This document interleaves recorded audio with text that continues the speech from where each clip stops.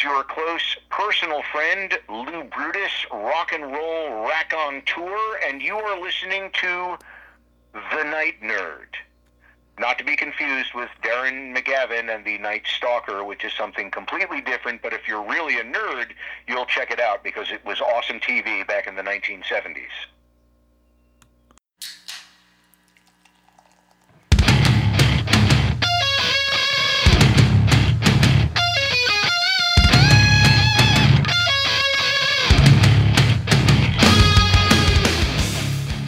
Welcome to the Night Nerd Podcast. I'm your host, Lance, and today we're going to talk some Mayhem. Now, originally, I wanted to do a review of Hypnotic, Robbie Rodriguez's latest film starring Ben Affleck. But I was always told if you can't say anything nice, don't say anything at all. That's why you don't see me on the internet a lot. But so I had to wait. That's why there's a little gap since our last show because we're not talking about it. So instead, we're going to talk about the Muppets Mayhem, the new series on Disney Plus. It's just great. It is one of the best things I've ever seen. It's one of the best things from the Muppets in a long time. And I just want to take some time to celebrate it and tell you how good it is. So a little bit of background. I've been a Muppet person my whole life. Growing up, I remember going to the theater to see Christmas Carol, Treasure Island, all of those, watching Muppets Take Manhattan, the Muppet Movie, Great Muppet Caper on TV. We had the VHSs of all of them.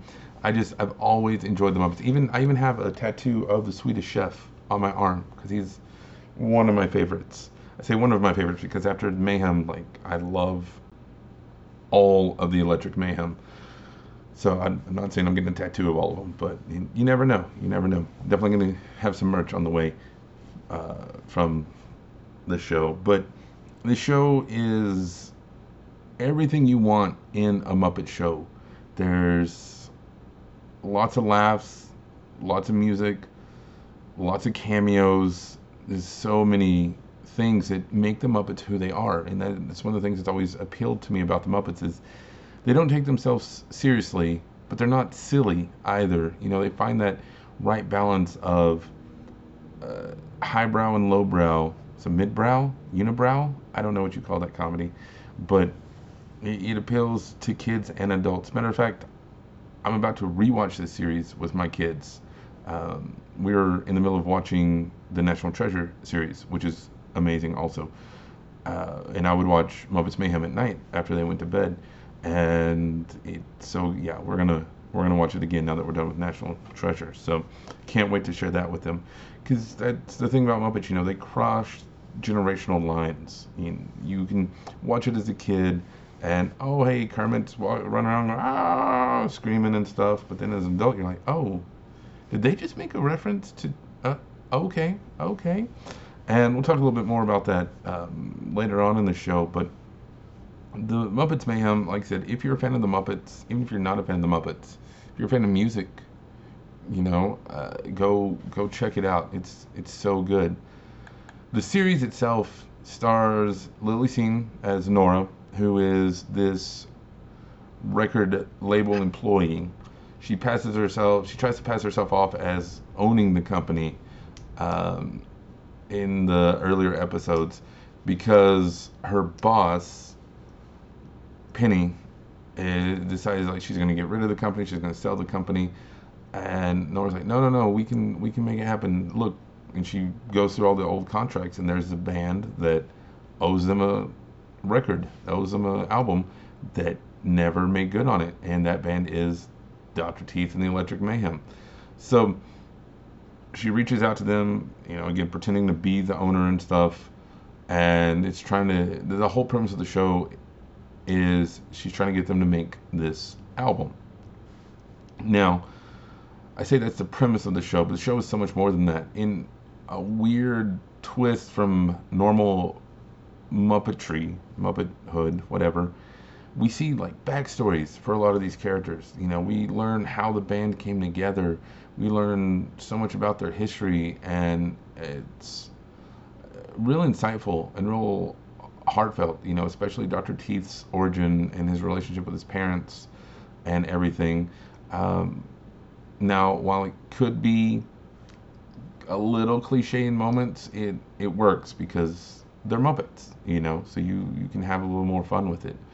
Um, Rest of the human cast, you have Sarah Chandri as Nora's sister Hannah. You have Taj Mowry as Moog, who's their super fan. Uh, by the end, spoilers, by the end of it, he's the producer of the album. And we're going to be talking spoilers and stuff throughout this. You also have Anders Holm from Workaholics, who shows up in a couple of episodes. He's Nora's ex, but now he basically invented like a new Spotify, and so he's super rich. And he's trying to buy the company, and he's really doing it all to help Nora because he still has a crush on her. So there's times like he kind of seems like the bad guy, but really you learn, no, he just wants the best. There's really not a bad guy in these 10 episodes. If there's any, all the hurdles are self-inflicted. They procrastinate, they get distracted too easily, they don't have ideas. That's where most of the conflict comes from, to hilarious results. But you have, all your usual suspects. You have Bill Beretta, Dr. Teeth, Leslie Carrera Rudolph as Penny Waxman, Dave Goelz as Zoot, Eric Jacobson as Animal, Peter Linz as Lips, David Redman as Janice, Matt Vogel as Floyd, who Matt also in the past few years has become the full-time voice of both Kermit and Big Bird, so that's pretty cool. So the cast is just heavy hitters in the Muppet world, and they bring their A game. There's not a moment where it seems off or weird or strange, and you can I don't know, it just, to me, it feels like the most Muppety thing, or like, I mean, maybe even before Treasure Island. I keep wanting to say Treasure Planet. I did Disney trivia the other night. Thank you all who came out, but you go back to like the original Muppets, and this very much has that vibe, back to the Muppet Show and stuff. And as much as I loved Muppets Tonight and Muppets Now, and was it just The Muppets? The one that was on ABC Primetime back in the late 90s, early aughts?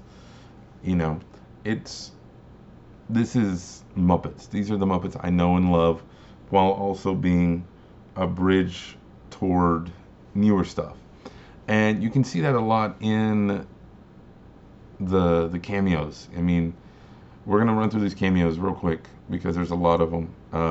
You have like Paula Abdul, Steve Aoki, Rachel Bloom, Caramel Brown, Nicole Byer, Sophia Carson, Charlemagne the God, Tommy Chong, Billy Corgan, Deadmau5, Designer, Colton Dunn, Morgan Freeman, Susanna Hoffs, James Hong, Jennifer Irwin, Peter Jackson, Kesha, Tommy Lee, Lil Nas X, Ricky Lindholm, Cheech Marin, Ziggy Marley, Jack McBrayer, Arden Myron, Nico Santos, Kristen Shaw, Ben Schwartz, Ryan Seacrest, Kevin Smith, Chris Stapleton, Danny Trejo, Joe Latrulio, Weird Al, Cedric Yarborough, and Zed.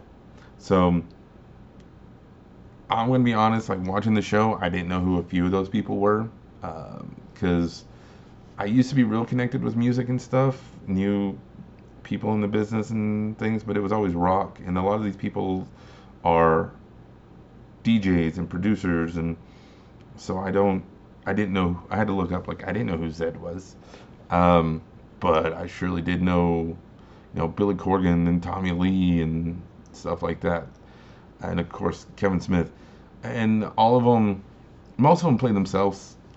Some of them play like one-off things and stuff, but again, they just have that vibe. You can tell they're all just having fun, and I think that's just the recurring theme of it, is just the fun that there is.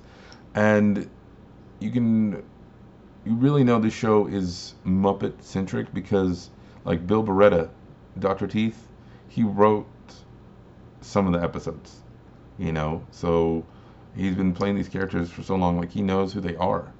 And that intimacy, which is weird to say intimacy when talking about Muppets, but it it's there. He co-wrote like the bookend episodes and the second episode, and you see the band go on this journey from, and it's strange to say, they go from fun loving rock band to fun loving rock band, but they grow and learn about themselves and other people, and how important they are, not only to their fans but to each other. And through all that, Nora learns the same thing, like how important her family, both her old family and her new Muppet family, are to her, and how important music is to her life and everything.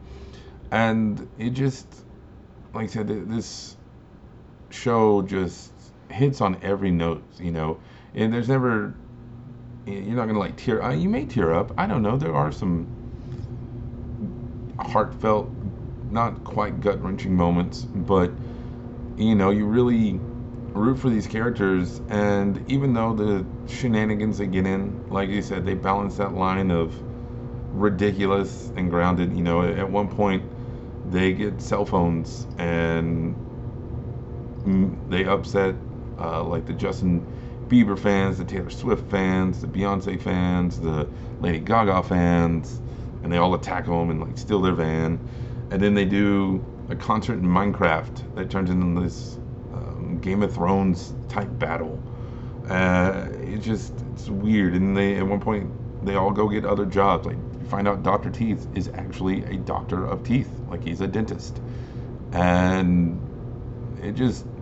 I can't express my love for this show. It's just absolutely amazing. But the 10 episode count hits just right. A lot of shows, you either get like your CW shows that are 22-ish episodes, or your HBO shows that are like 6. So this kind of being in that middle area, it just works with the pacing. You get to see the highs and lows and highs, and it just works. There are, to me, a couple of standout episodes that I really think, well, stand out. One of them is the 8 Days a Week, episode 7. So this is one where they decide they're gonna be like the Beatles and make a documentary. And it's Kevin Smith is a guy who comes in, and he's talking about how he's done all these adult R-rated comedies, is ready to go family friendly because the Muppets inspired him to do that. And by the end of it, you realize it's not a documentary about the band, but it's about like love and relationships and all these things, and it's really, really cool to see. The other one, episode 5, Break On Through. This is one where they pull like a Joshua Tree thing, and to help get inspired, they go kind of on a pilgrimage out into nature, and they eat these marshmallows that expired in the 90s. So this is how they get, the trippy drug episode in, is they eat expired marshmallows. And they all have trips. It reminded me a lot of that scene in Young Guns where they do the peyote. And at one point, they're talking to Weird Al like he's Mufasa. And there's a talking cactus. And Nora's a falconer. And it's just delightful. Like I said, this is a show that I can't wait to watch again, and I'm going to watch over and over and over, because it has everything you want. And then the songs they do some cover songs, not a whole lot because of copyrights and royalties and stuff, which they reference in the show, because Muppets can get meta sometimes, and that's usually when they're some of the funniest. But there's also some new original songs. I'm not going to lie, the main intro song, the Rock On, is on my regular playlist because it is just catchy and fun. And they released a vinyl of this album that is in my Amazon cart, and I keep looking at it and thinking about it. I don't know. I just need to get it, because it's so good. And it even peaked like on the Billboard Kids chart. It hit #1, so that's impressive. And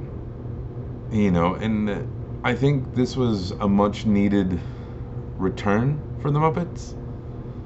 Like I said, the last few things from the Muppets have not been met with a whole lot of love.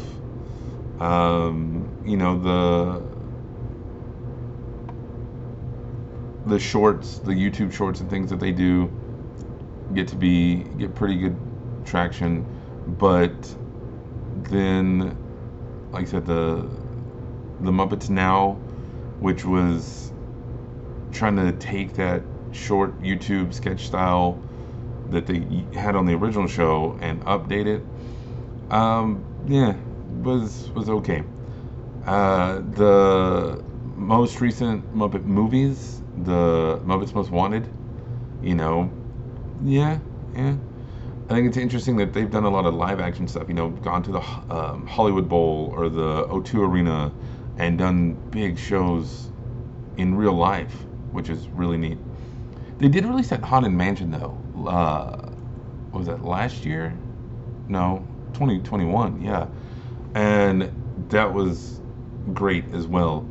But again, to me, that was more like their Treasure Island and Christmas Carol, where they're taking somebody else's stuff, their Wizard of Oz that they did, and putting the Muppet spin on it. But as far as like true green, I don't want to say blue because green is the color, so true green Muppet stuff, this was again very welcome return to the Muppets of old. And again, not that I didn't like the new stuff. I love all Muppets except like Great Muppet Caper. I have a problem with that movie. I don't know why. It's just my least favorite.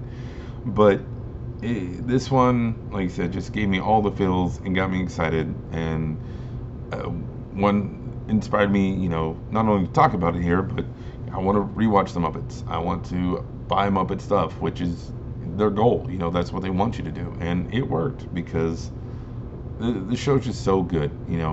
The episodes are short, so you got 3 hours of content maybe that you can go through pretty quickly. It took me a little over a week because it's in school and we're busy with a bunch of stuff, but I loved it. I adored this show. You need to go watch it. Like, finish up whatever you're watching, or don't finish up. Like, just stop what you're watching and go watch Muppets Mayhem. It's amazing. It's beautiful. It's wonderful, and you won't regret it. But let me know, what is your favorite Muppet project? My favorite, not that you asked, but I did, is Muppets Take Manhattan. That movie, I don't know why, something about it is just my favorite of all the Muppet stuff. I think it was the first one I saw, so that may have something to do with it. But let me know your favorite down in the comments or over on social media. You can find me on all social media at The Night Nerd. You can email me, nightnerd@thenightnerd.com. But other than that, that's going to do it for me today. Again, my name is Lance. Everybody out there, keep rocking.